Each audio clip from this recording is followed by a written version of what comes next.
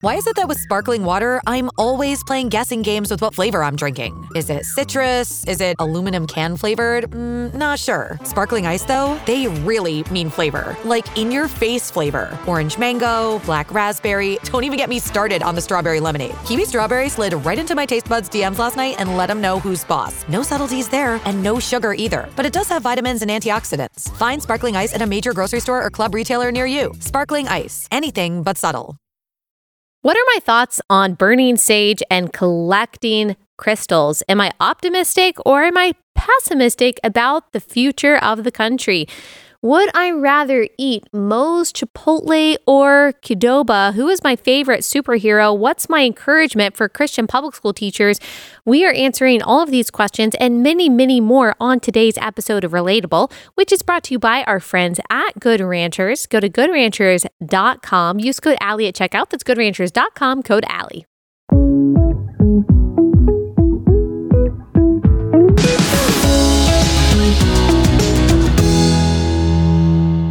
Hey guys, welcome to Relatable. So I'm answering some of the questions that you guys sent me on Instagram today. I always love taking in your questions, a wide range. We'll be talking about some serious stuff, some not so serious stuff.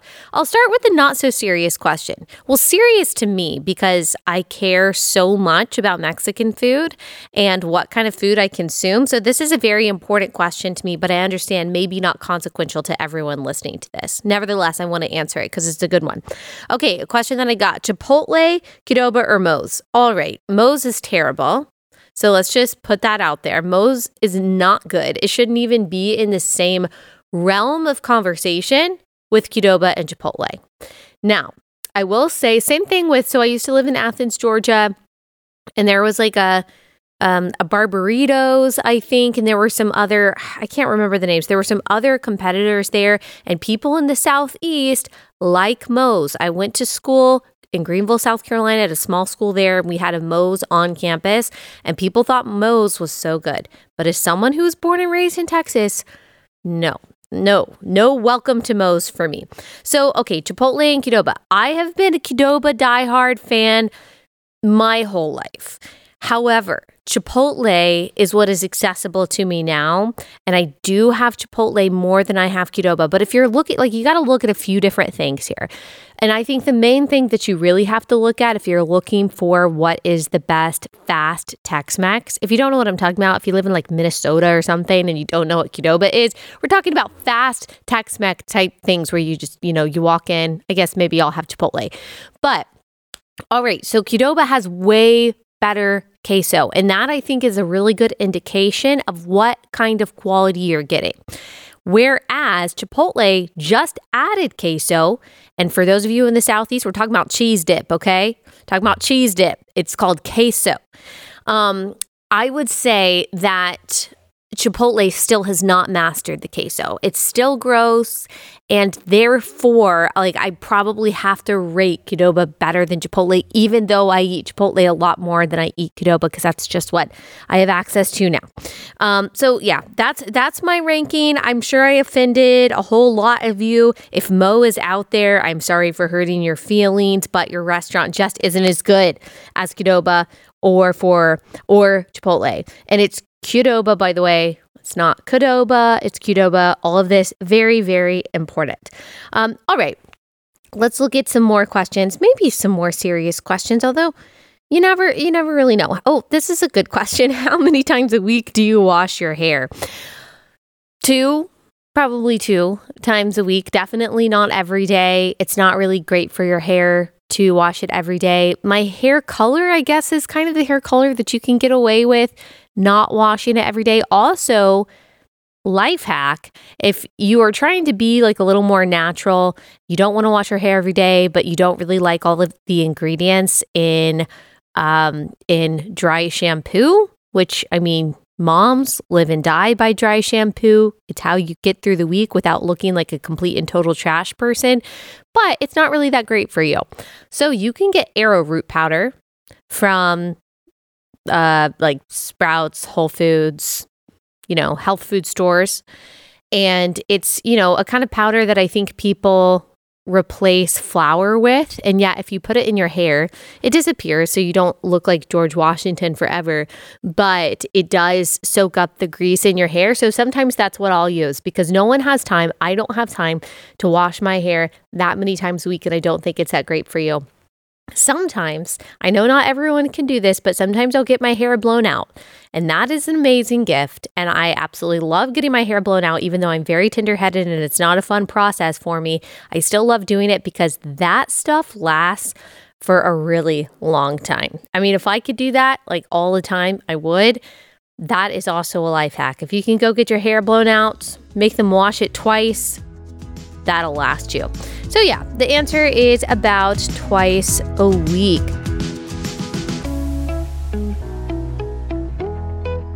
Okay, Naturally It's Clean. Bob Vila says that Naturally It's Clean has the most eco-friendly carpet stain remover on the market today. That's good to know because I use the carpet cleaner a lot. If you've got kids like me, you know that carpets are it's a treacherous area. You never know what's going to spill that day, whether it's you spilling your coffee, whether it's paint, whether it's pet stuff, who even knows? I love having this carpet cleaner on hand, not only because it's safer for my family, but also because it really works. I'm not just saying that, I can attest to that. This might be my favorite product because of how effective it is. You just spray it on there, you let it sit for a second, and then you scrub it off, and it really works. Like even on that kind of long carpet that's really difficult to get the stains out from the bottom, it's worked on that. I'm talking like paint, it's worked. So I really encourage you to check out Naturally It's Clean. They've got all kinds of products. They've got multi-surface cleaner, which we use all the time. They've got stainless steel cleaner. They've got laundry detergent. They've got those little stain remover wipes. This is also a company that loves America, shares our values, and they've got really good stuff. It's made from plant enzymes, so it's safer for everyone. Go to naturallyitsclean.com. Use promo code Allie, naturallyitsclean.com/Allie. naturallyitsclean.com/Allie for an additional 15% off. naturallyitsclean.com/Allie for 15% off. naturallyitsclean.com/Allie. Next question, more serious question. Change of pace here. It's how we do it on Relatable. How to deal with discontentment as a young person desiring stability. So first of all, I just want to tell you that it is normal human nature. It is an innate drive to want stability and security. And it's very important in our lives. I think I talked about this maybe at the beginning of the new year, how there is part of us who really wants change. Like we require seasons. That's why COVID was really hard, especially for those of you who lived in those blue states, not seeing the light at the end of the tunnel, not knowing when normalcy was going to come, and not knowing when things were really going to change. Like we were constantly this carrot was put in front of us, like by Easter, by summer, by Christmas, by next year. And we felt like we were just surviving on the prospect of future normalcy. And so we really desire that change. We really need some kind of movement forward. Human beings don't exist well in just kind of this static state. That's why when you think about the Chronicles of Narnia, when you think about The Lion, the Witch, and the Wardrobe, how awful it was for the creatures in Narnia to be cursed with a perpetual winter without any Christmas. Think about being placed in perpetual darkness, perpetual cold without any hope of season. So God created seasons. He created us to need those seasons, to need those cycles, to need those changes, to need to age, to need different stages of life. But at the same time, we don't do well with chaos. So there's a difference between needing necessary change and a turning of seasons and chaos and unpredictability. We like the change, but we need it to be predictable. We need things to hold us down. We need family. We need community. We need a daily routine. We need a home. We need that kind of security and protection. We need to know where our next meal is coming from. Human beings have craved these things, have sought these things, have built entire civilizations and societies based on human beings' need for this kind of protection and stability and security. So just understand, if you are discontent because you need stability, I don't know exactly what that means in your life. Understand that part of that is human nature. You have a natural human longing for that.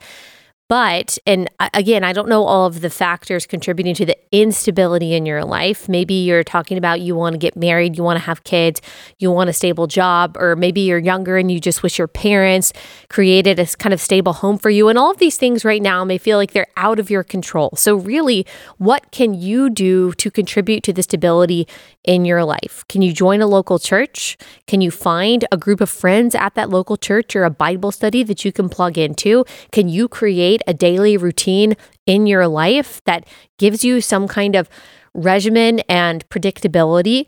And then, of course, just reminding yourself, which we have to do every day in a variety of ways for a variety of reasons, preaching the gospel to yourself, because Jesus Christ is the same yesterday, today, and forever. That's what Hebrews 13:8 says. And so while we need these changes in seasons, like we also need a solid rock on which we can place our feet. And that solid rock is Christ. So even when your life or the world is in chaos, even when you can't predict anything, like we can have the same peace that Jesus had when he was sleeping on the ship in the midst of the storm with his disciples, because we trust in that God. We have that power, that spirit of God within us that calms the waves and calms the seas. And so knowing who we are in Christ, knowing that we belong to him, that our purpose is wrapped up in him, that our identity and everything that we are and everything that we need is found in him. Like I encourage you to go read Matthew 10. I encourage you to go read Jesus's words about worry, about anxiety, about looking to him for everything that we need. If God clothes the lilies of the field, which are and the grass of the pasture, all of these things are here today and gone tomorrow. If he cares about the flight and the plight of sparrows, 2 of which are sold for a penny, then how much more does he care about us, people who are made in the image of God? So I just encourage you to preach those things to yourself, in addition to trying to find ways to create stability and predictability in your own life, because again, that is a natural desire. All right, next question. Thoughts on burning sage. So I totally understand why you're asking this.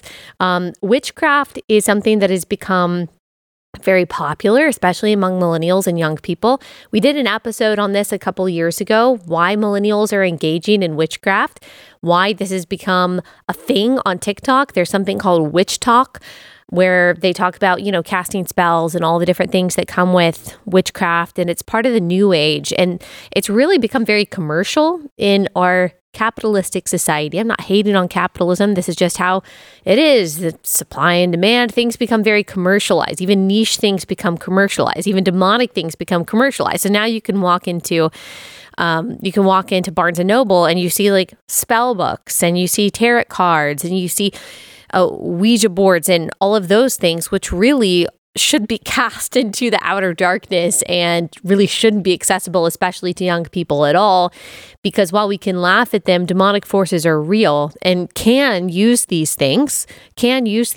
to really darken people's minds and to really harm people and to trap people in this a form of, we could get into the theology of all of this, but a form of demonic possession, in at least in that someone is following the prince of the power of the air rather than the Holy Spirit, as Ephesians 2 distinguishes. So burning sage is kind of a part of this witchcraft culture. However, I also want to remind you that God made sage.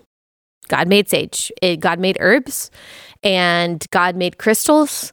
God made all of these things which naturally occur in the world. So they in themselves are not evil. Like sage in itself is not an evil plant. A crystal is not evil.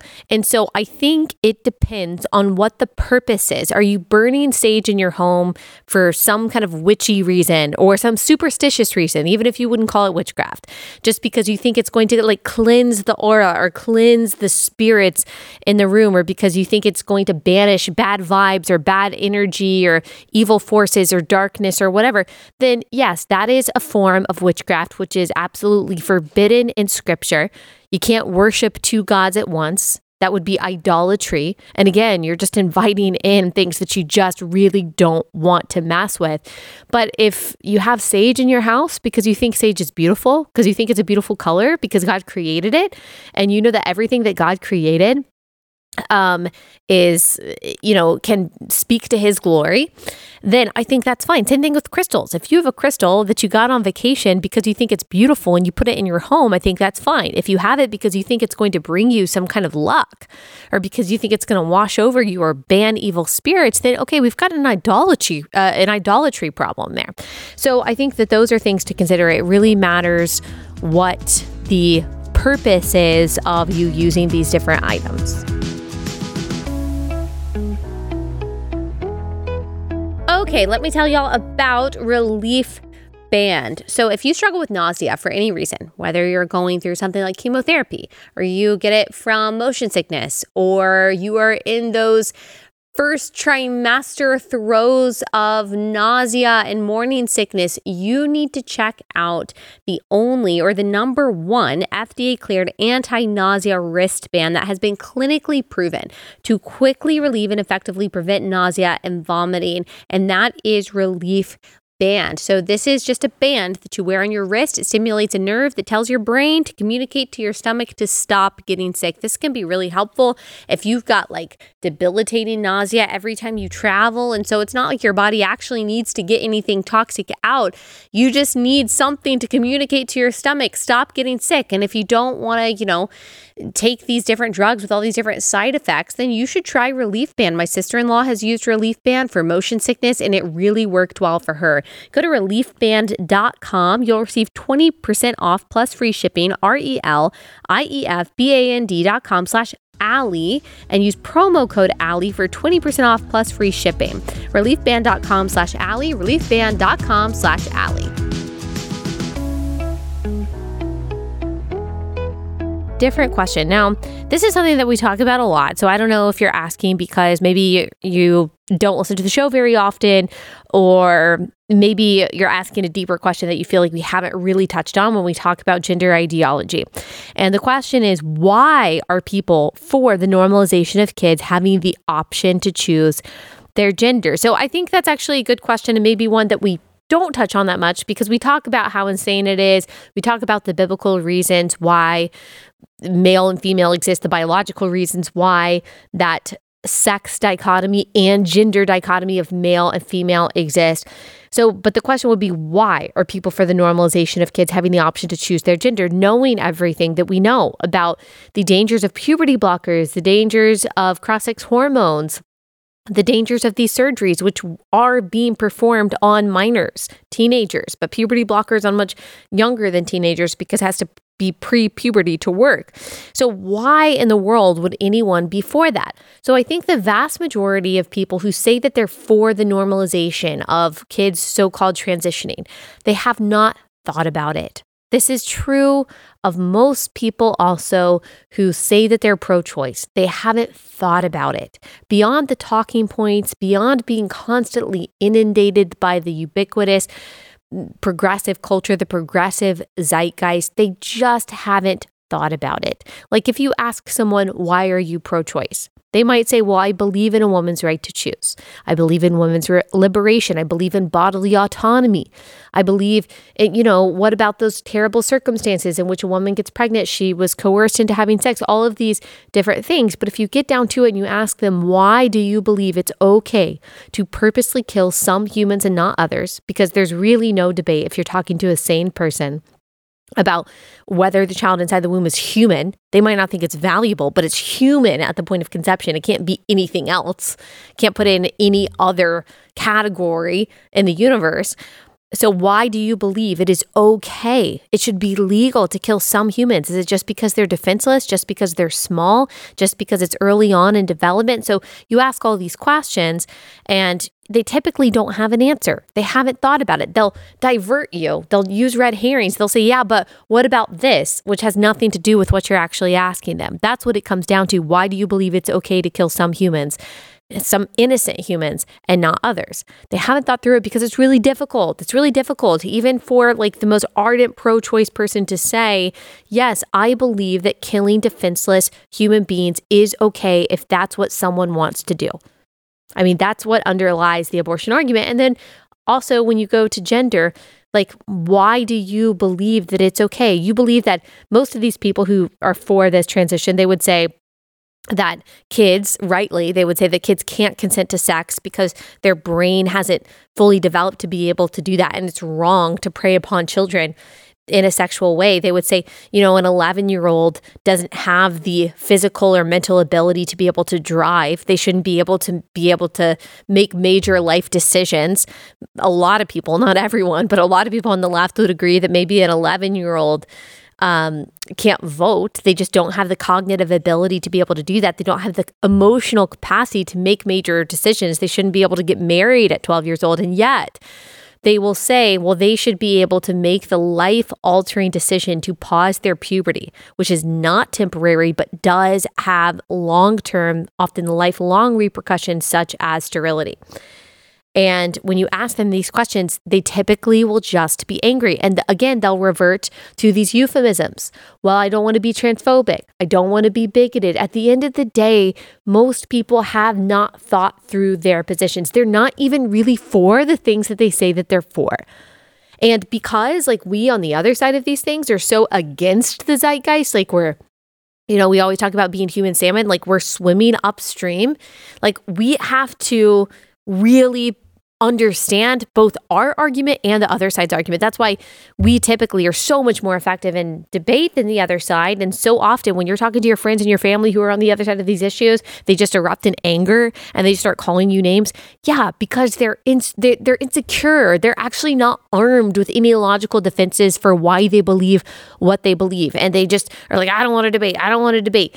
But they will still insist upon calling you a bigot. And they'll call you divisive for actually having an answer for the things that you believe, and they'll call themselves empathetic. That's what it comes down to. They think that they're empathetic. Now, of course, there are other reasons beyond that. I think that's the vast majority of people, really on the left in general, whether it comes to any issue. But then there's, of course, the people, as we've talked about, who are perverse, who have a perverse incentive to trap children in perpetual adolescence. Think about that. That's what puberty blockers do, who have a perverse incentive to make men into women.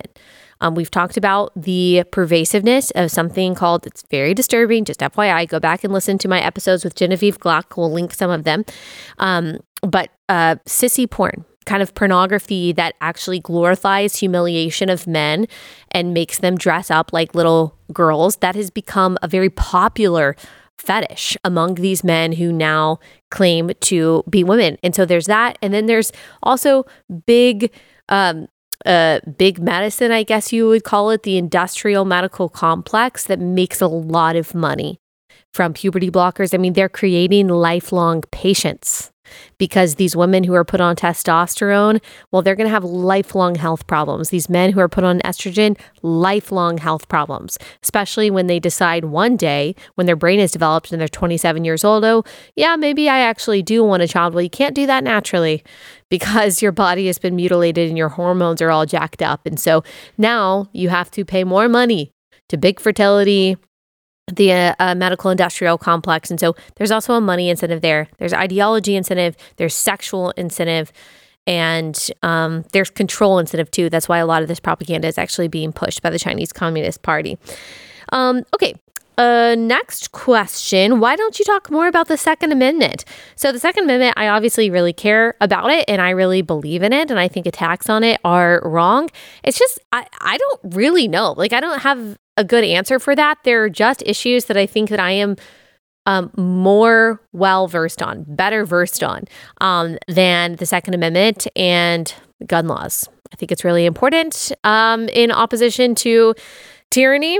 And I think that you should defend yourself. And I think that you should take advantage of Second Amendment protections. And I think a lot of the arguments, not all, but a lot of the arguments in the wake of tragedies of school shootings in favor of, gun laws are just bad faith. Not all of them are bad faith, but a lot of them are, and they're just kind of illogical and disconnected from the reality of what laws actually do and what the Second Amendment is too.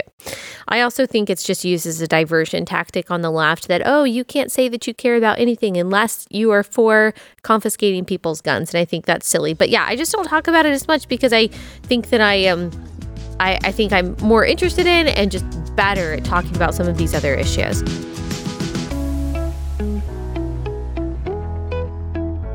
Okay, guys, let me tell y'all about Crowd Health. If you are looking for a better way to cover your healthcare expenses and you want to get out of the complicated mess of health insurance, then you should look into Crowd Health. It's not health insurance.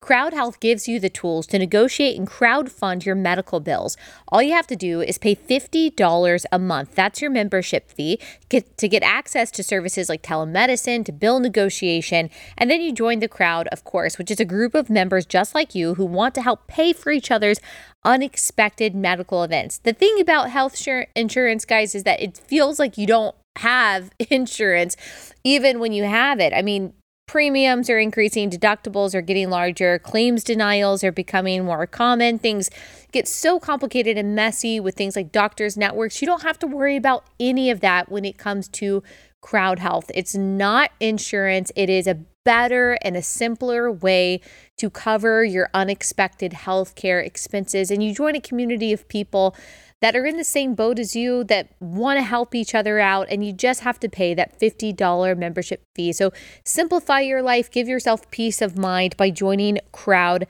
Health. Opt out of restrictive health insurance plans and let Crowd Health help fit your healthcare needs. Get started for just $50 a month. Use code ALLIE to get the healthcare you deserve.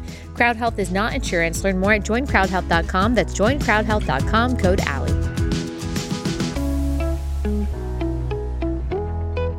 Okay, this is a very, very, very serious question. A would you rather? Would you rather have hot dogs for fingers or spaghetti hair? Definitely spaghetti hair. Definitely spaghetti hair. If it's like regular hair and that it grows back, okay. I mean, you're going to lose a little bit of hair every day. Spaghetti's not that strong. But think about having hot dogs for fingers. You're missing a joint. Like you can't bend your fingers. You can't do anything. You can't write. You can't type. It would be completely useless to have hot dogs. I would rather not have fingers than have hot dogs for fingers. But yeah. So I'm going to go with spaghetti hair for that one. That would really change my life though. I don't know how many people would be watching on YouTube if I had spaghetti hair. Let's see. Am I optimistic or pessimistic for the future of our country? So I was just speaking at an event where the host of the event, the head of the organization, distinguish between optimism and hope. And I think I don't have a problem with people using the word optimism, but I do think that there is a difference. And I think that it comes from a place of faith. Like optimism, I would see, okay, you're looking at indications of what the future is going to hold. And if it's positive, then you're optimistic about it. Or you're looking at indications or what you think are indications of what the future may hold, and you think they're all bad or negative, and so you are pessimistic about the future. Whereas hope, I think, is rooted in something a lot deeper, no matter what the indications are of where the future of the country is going, which I would say the indications are bad, just based on the moral collapse of our country. The stupidity that is now glorified, the Romans 1 that is manifesting every day, the political corruption that we have, and how little it seems like we can really do about it. Yeah, like, okay, there's a lot of negative indications there. Not that there's no positive indications, but there are some negative indications about where the future of the country is going. So I don't know that I can say that I'm optimistic, but I can say that I'm hopeful, because when I look throughout history at change, I know that it didn't happen a day. When I look at something like Roe v. Wade being overturned after 49 years of relentless perseverance, of unsung and unseen pro-life heroes just pushing for truth in every sphere of culture, private and public, I think, okay, things can change. Just because things seem bleak right now doesn't mean that at least one thing can't change for the better. Maybe not everything all at once, but maybe one of these things. Maybe it's gender ideology and the transitioning of children. Maybe that changes. Maybe it takes 20 years, but it's going to take us raising a relentless and respectful ruckus every single day in a million different ways in our lives to do that. And so when I see the perseverance of people, when I see the courage of people that are willing to count the cost for the sake of the most vulnerable in this country, which is what makes America unique, then I think, okay, I'm hopeful because I can look back on history and see that things have changed for the better. But I'm also hopeful because it's rooted in it's rooted in my faith in Christ, is that no matter where the country goes, even if it really does go completely to hell in a handbasket and God just takes his hand off completely and like no amount of evil is held back and he has no patience and no mercy anymore, which we completely, I think, deserve as a country. Even if that happens, I know who wins in the end. And my task as a Christian doesn't change. My calling to not be anxious does not change. My command that God has given me to not fear, to not worry, to rejoice in everything, to think about what is lovely and pure and excellent, that doesn't change. My call to share the gospel, to raise my kids, to do the next right thing in faith with excellence and for the glory of God does not change. And so that is what I can take comfort in. I am hopeful that if enough people do that, maybe things can change for the better. But if not, I know that God is still going to be glorified. Romans 8:28, he works all things together for the good of those who love him. He's working all things together for his glory and our good. That is what I can trust in. That is where my hope lies. And I try to change things for the better with the grounding of that hope, not based on some flimsy optimism or pessimism. Let's see, just a couple more questions. Who's my favorite superhero? Don't have one. Don't like superhero movies. If you're talking about like Marvel, what's the difference between Marvel and what's the other one? DC. What? I don't even know. What's the difference between that and Star Wars? I have no idea. I really don't. I'm not hating on it if you like that kind of stuff. I know a lot of people do. But one time I was on Ben Shapiro's Sunday Special, and when we were taking a break before the end of it, I was like, I got him to instead talk about theology. He was about to ask me about Marvel and DC, and I was like, no, Ben, we're not talking about that. Let's talk about something else that I know a little bit about. Yeah, I don't know. I'm Wonder Woman, sure, not Spider-Man, too skinny. I don't know. Batman, Superman. Sure. Any of those. Is Catwoman a superhero or is she a villain? I have no idea. The Incredibles. Yeah, I might call them. Harry Potter. Is that a superhero? I don't know. My producer Brie is laughing at me behind the camera. Thoughts on the future of Christian higher ed? I'm actually hopeful. In this. Like, I think that there are positive developments that Christians are like, yeah, don't like the public school system, but we're going to build something better. I see that happening, or at least non-progressive entities. I mean, we see that happening in Florida. I see these kinds of colleges like cropping up around the country and charter schools and things like that started by Christians.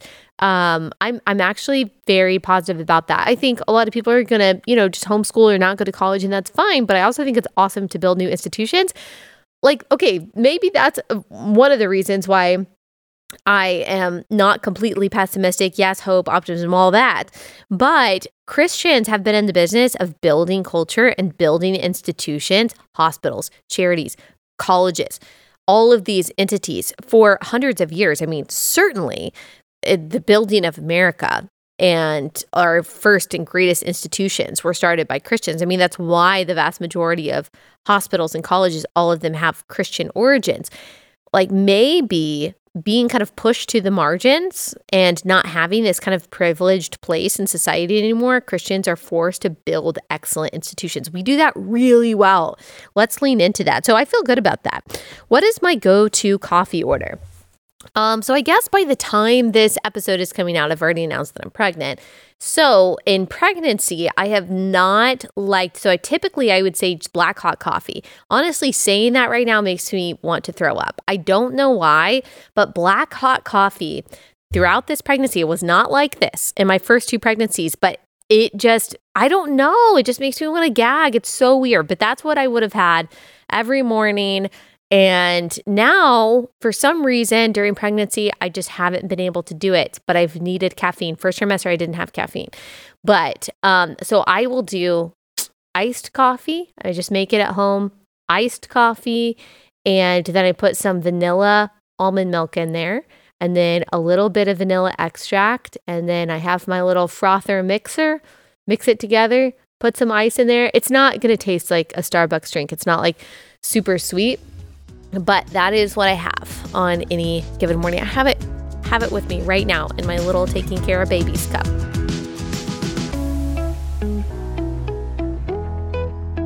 Okay, so we still got some summer left.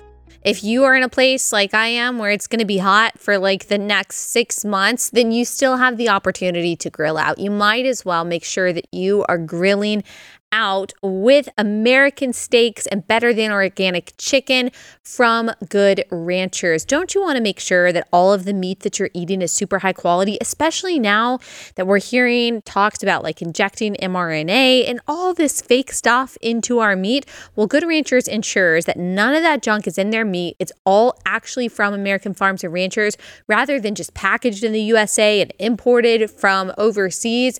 They make sure that the whole process is in the United States. Plus, the people who run Good Ranchers, they're Christians, they're conservatives, they're pro-life. They've got the same values that you and I do. Plus, the convenience factor. That's it for me. Like that's the one of the big game changers here is getting my meat show up at my front door every month on dry ice, rather than having to go to the grocery store and pick everything out and worry about rising costs. Like that just makes my life so much easier. And to know that at least one part of our meal is available and healthy every night. There's a lot of security too that comes from having a freezer full of really good meat. Good Ranchers donates 10 meals for every box ordered to families in need. So that's just another win.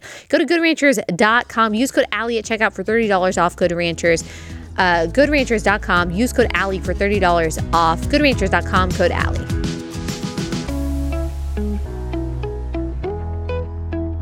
All right. Let's see. I think we have time for one or two more. Okay.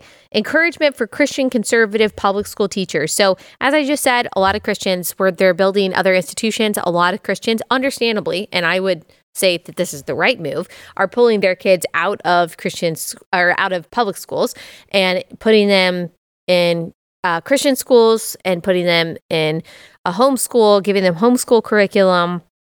And if you want to go back and listen to my episodes on that, you can. We won't get into my whole argument about why we shouldn't be sending our Christian kids to public school. But Christian teachers, that's different because we're talking about adults. We're talking about probably a position that you feel like God has called you to and has equipped you to do. And now some of you, I completely understand. You're a Christian public school teacher and you're like, I am out. They're not even allowing me to say anything. They're forcing me to teach gender ideology and stuff.